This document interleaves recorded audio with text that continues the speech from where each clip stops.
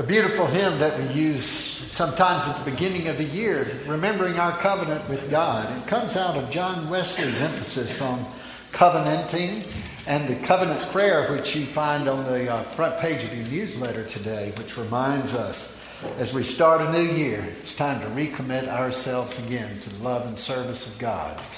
My word of welcome to you again today. We welcome you in the name of Christ and pray that as we continue to explore His Word in the Gospel of Matthew, that we will hear something a little new and different today, because we have a challenge in front of us.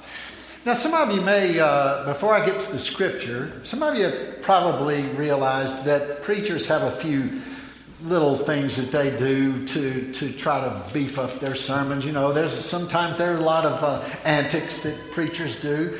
Sometimes, though, they will do things like, I had one preacher who said to me one time, he said, "David, now it's easier to fan a fire than it is to build one." So if you realize that you've made a connection with the congregation in a particular point, just kind of keep going on that for a little while. You know, just fan that flame. Don't have to build a whole new fire to get them started again. You probably know also that we will turn to commentators. We'll take a look at a scripture passage and, come to our best understanding of it and our interpretation of it. But we'll check that with some of our favorite commentators. You know, for example, that two of my favorites are William Barclay and Fred Craddock, and you hear me quote from them on occasion, regular occasion. But there are a number of things that we do just to kind of help connect, keep things moving, engage us with the Word. But I was a little disturbed by a comment that I found about today's passage that came from one of the commentators. He says, "Frankly, I have never found the flight to Egypt or the return to Nazareth as particularly productive for preaching after Christmas." Well, I wondered if perhaps in taking that challenge, if perhaps we ought to maybe try to get a different perspective on it. Do you remember in the movie Dead Poets Society what they did to get a different perspective? The students came and they stood on top of the teacher's desk and looked at the room in a whole new and different way. Maybe that's what we need. It's just a new perspective on this story of the flight to Egypt. There was a child that was in a Sunday school class, and they were drawing pictures about the flight to Egypt. And one child had drawn a picture of a single engine, looked like a Cessna kind of airplane, with 4 passengers in it. And the teacher says, "Well, what have you got there?" And he says, "Well, it's the flight to Egypt." And she wanted to know more. And so she says, "Well, who are these 4 people in here?" And he says, "Well, one is Mary and Joseph and the baby Jesus." And she said, "Well, who's the last one?" He says, "Well, that's Pontius the Pilate." I had to tell that, But here we take a look in Matthew's 2nd chapter, the follow-up to what happens after the visit of the Magi. Let me invite you to stand for the reading today. Begins with the 13th verse of Matthew's 2nd chapter. Let's hear what God might say to us through the Scriptures. "Now after they," meaning the Magi, "had left, an angel of the Lord appeared to Joseph in a dream and said, 'Get up, take the child and his mother and flee to Egypt and remain there until I tell you. For Herod is about to search for the child to destroy him.' Then Joseph got up, took the child and his mother by night and went to Egypt and remained there until the death of Herod. This was to fulfill what had been spoken by the Lord through the prophet, saying, 'Out of Egypt I have called my son.' When Herod saw that he had been tricked by the wise men, he was infuriated, and he sent and killed all the children in and around Bethlehem who were 2 years old or under, according to the time that he had learned from the wise men. Then was fulfilled what had been spoken through the prophet Jeremiah, when it says, 'A voice was heard in Ramah, wailing and loud lamentation, Rachel weeping for her children. She refused to be consoled because they are no more.' When Herod died, an angel of the Lord suddenly appeared in a dream to Joseph in Egypt and said, 'Get up, "Take the child and his mother and go to the land of Israel, for those who were seeking the child's life are dead." Then Joseph got up, took the child and his mother, and went to the land of Israel. But when he heard that Archelaus was ruling over Judea in place of his father Herod, he was afraid to go there. And after being warned in a dream, he went away to the district of Galilee. There he made his home in a town called Nazareth, so that what had been spoken through the prophets might be fulfilled. He will be called a Nazarene. This is the word of God for the people of God. Thanks be to God. Be seated. I'll just kind of pick up on the passage that Danny gave to us a little bit ago from Ecclesiastes 3. One of my favorite passages that is. A time to laugh, a time to weep, a time to make war or peace, to love, to hate, to be silent, to speak. A time for everything under heaven. In this particular case, though, it was a time to run for Joseph and Mary and Jesus. This gives us a good time, I think, to take a look at some of the other players in the Christmas drama or the infancy narratives that we have in Luke and Matthew. And in this case particularly, Herod the Great, the Roman-approved ruler of Palestine. If you look at the very first two verses in Matthew's second chapter, you read words that set up this whole circumstance of threat and confrontation, where it says, "In the days of Herod the king, behold, wise men came from the east, saying, 'Where is he who has been born King of the Jews?'" Now, I'm not sure, but I don't believe that one asks a king the address of the new king. And I don't believe that one country comfortably accommodates two kings. Of course, Herod's response to the time-shattering event of Jesus' birth is much less honorable than that of the shepherds or the wise men. In fact, it's downright evil and brutal. Herod's desire to kill the child, followed by his command that all boy babies be destroyed in and around Bethlehem, 2 years old or younger, stands in stark contrast with the beautiful story of Holy Family and shepherds and angels and stable. The record of this weak king, Herod, who thought he was strong, this nearsighted king who thought he had a vision, this man of history who's remembered so badly, reminds us today that the light shines in the midst of a great darkness. And Herod's actions remind us that children are often the innocent victims of our adult issues, our ego needs, our anger, our wars even. And when we imagine the clattering of the swords of Herod's soldiers and the slaughter of the innocents, we must remember that children are always the innocent victims of our adult violence. If you can hear Herod scream, "Find that baby!" you can probably also remember the last time you raised your voice a bit too strongly to your own children. Because we choose anger, because we seek power, because we think we're big, it's the children who suffer many times, just like they did when Herod went over the edge.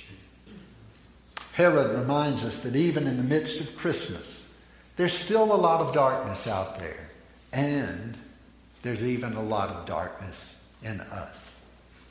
Forgive us, Lord, when the Herod in us comes out. I think this is also a good time to take another look at Jesus from another perspective. Of course, there's a biblical parallel that's taking place here as we go through the infancy narrative in Matthew. Because if you take that story and you project it back into the Old Testament, who's the parallel figure in the Old Testament? It's Moses.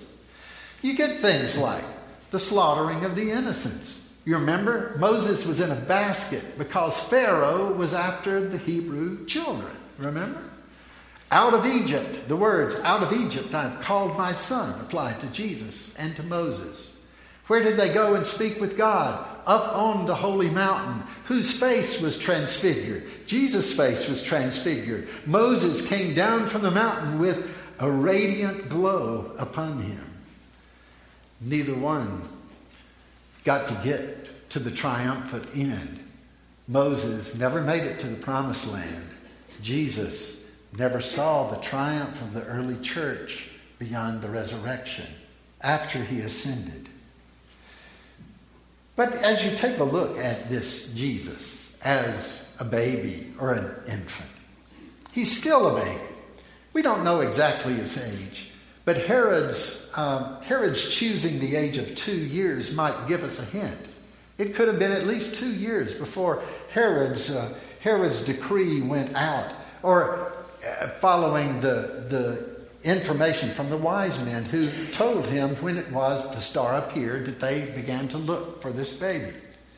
We do know that Jesus, however old he was up to the age of 2, was still very fragile. Perhaps you remember, I think I've told about this experience once before here at St. Matthew's, but when I was a chaplain at Grady Hospital as part of my seminary experience, I was stationed on several different floors, surgical intensive care and a rehab unit of the hospital, but also a unit for complicated pregnancies. And then along with that, an intensive care unit for young babies who'd been born, who were still struggling a bit. Not intensive care, but kind of intermediate intensive care. And as I would go to those different floors, I would visit with patients, and I discovered that as I went to the intensive care unit for the babies, I could visit with the babies. And I was encouraged to hold the babies and rock them and, offer them some nurture and some love that it's kind of hard to experience when you're in an incubator. So anyway, on this particular day, the nurse had given me a baby to hold and to rock, and I was looking at the tiny little hands. They were all very small in this unit. Tiny little hands, little fingers, tiny little feet, little toes, little rosebud mouth, tiny little eyes. Baby was asleep and just breathing away. And then all of a sudden I realized, as I looked at the baby in the face, there was no movement, no breathing. And it began to well up inside of me. The panic, the terror began to generate inside of me. And just as I was about to holler for help, the little baby goes, and breathing again. I guess it was just taking a break. I don't know. The nurse came back in and says, well, can I take the baby? Please. But it was so fragile, so tiny. Baby like that needed a place of refuge, needed nurture, needed care, far beyond what I felt like I was capable of giving. But here, Israel is looking for a prince, a warrior, a powerful leader. And they get this tiny, fragile baby. At the worst, this is a baby in need of refuge. At the best, this is a baby in need of a place to be nurtured, a place to grow far away from the clattering of swords. And even though God is an all-powerful God, you realize we would not know Jesus if not for the nurturing hands and hearts of Joseph and Mary, and if not for the land of Egypt as a place of refuge for this tiny child at a dramatic, perilous moment in his life. That is a different perspective on Jesus, isn't it? Lastly, today, while Jesus needed Egypt then, Jesus still needs places of refuge today. Egypt had long been a place of refuge. You remember when Jacob and his sons experienced famine in their own land, where did they go? They went to the land of Egypt, and then there found their brother Joseph once again. Egypt had long been a place of refuge for the Jewish nation. The Hebrews had found their way into Egypt time and time again. And there were Jewish communities in the variety of cities there in Egypt. So when Joseph and Mary made their way from Israel into Egypt, they knew that they would be able to find friends, neighbors, maybe even relatives there as they went seeking refuge. William Barclay shares two interesting legends about the flight to Egypt. The first one has to do with who is called Dismas, the penitent thief on the cross. As the story goes, Dismas was among robbers who stopped and robbed the Holy Family as they made their way to Egypt. And Dismas was the one who stops the robber chief from murdering the family on the spot. Reportedly, he says to the child, "If ever there come a time for having mercy on me, then remember me, and forget not this hour." The other little legend is about a spider who wove a web covering the entrance to a cave where the Holy Family had taken shelter from the night. And as Hebrew soldiers came by, seeing the unbroken web covering the mouth of the cave, they decide that no one could be in there, and they pass it by. Today, we use tinsel on our Christmas trees because of this little legend. Friends, the baby Jesus still looks for places to be nurtured and sheltered. And he seeks people who will protect him and foster his growth. He's looking to us.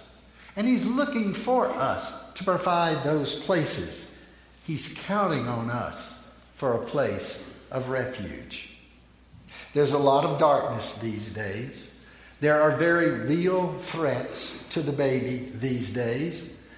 There may be no Herods running around, no soldiers, but even the church can be brutal in its attacks upon the baby.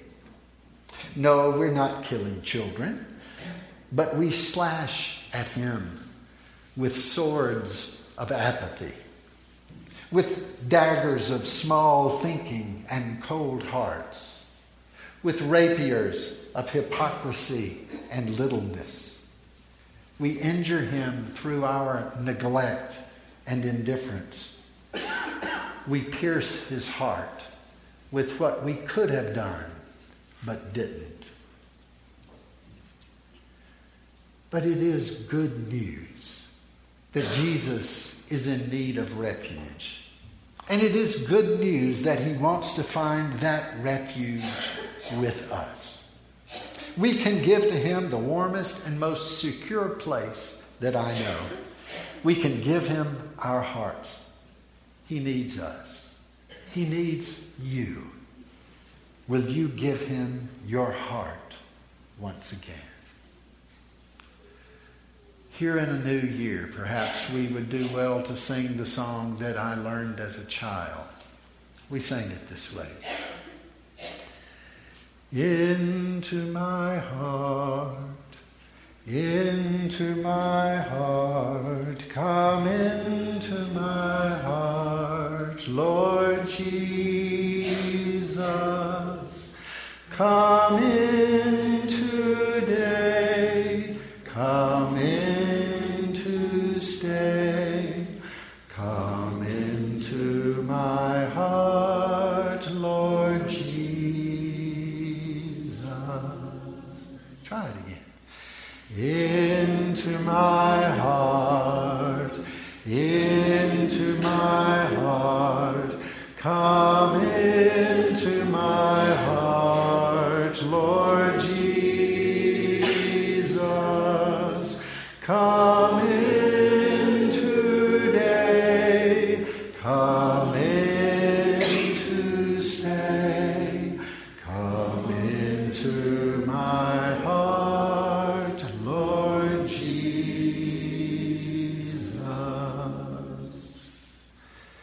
A place of refuge in a brand new year. In the name of the Father, the Son, and the Holy Spirit.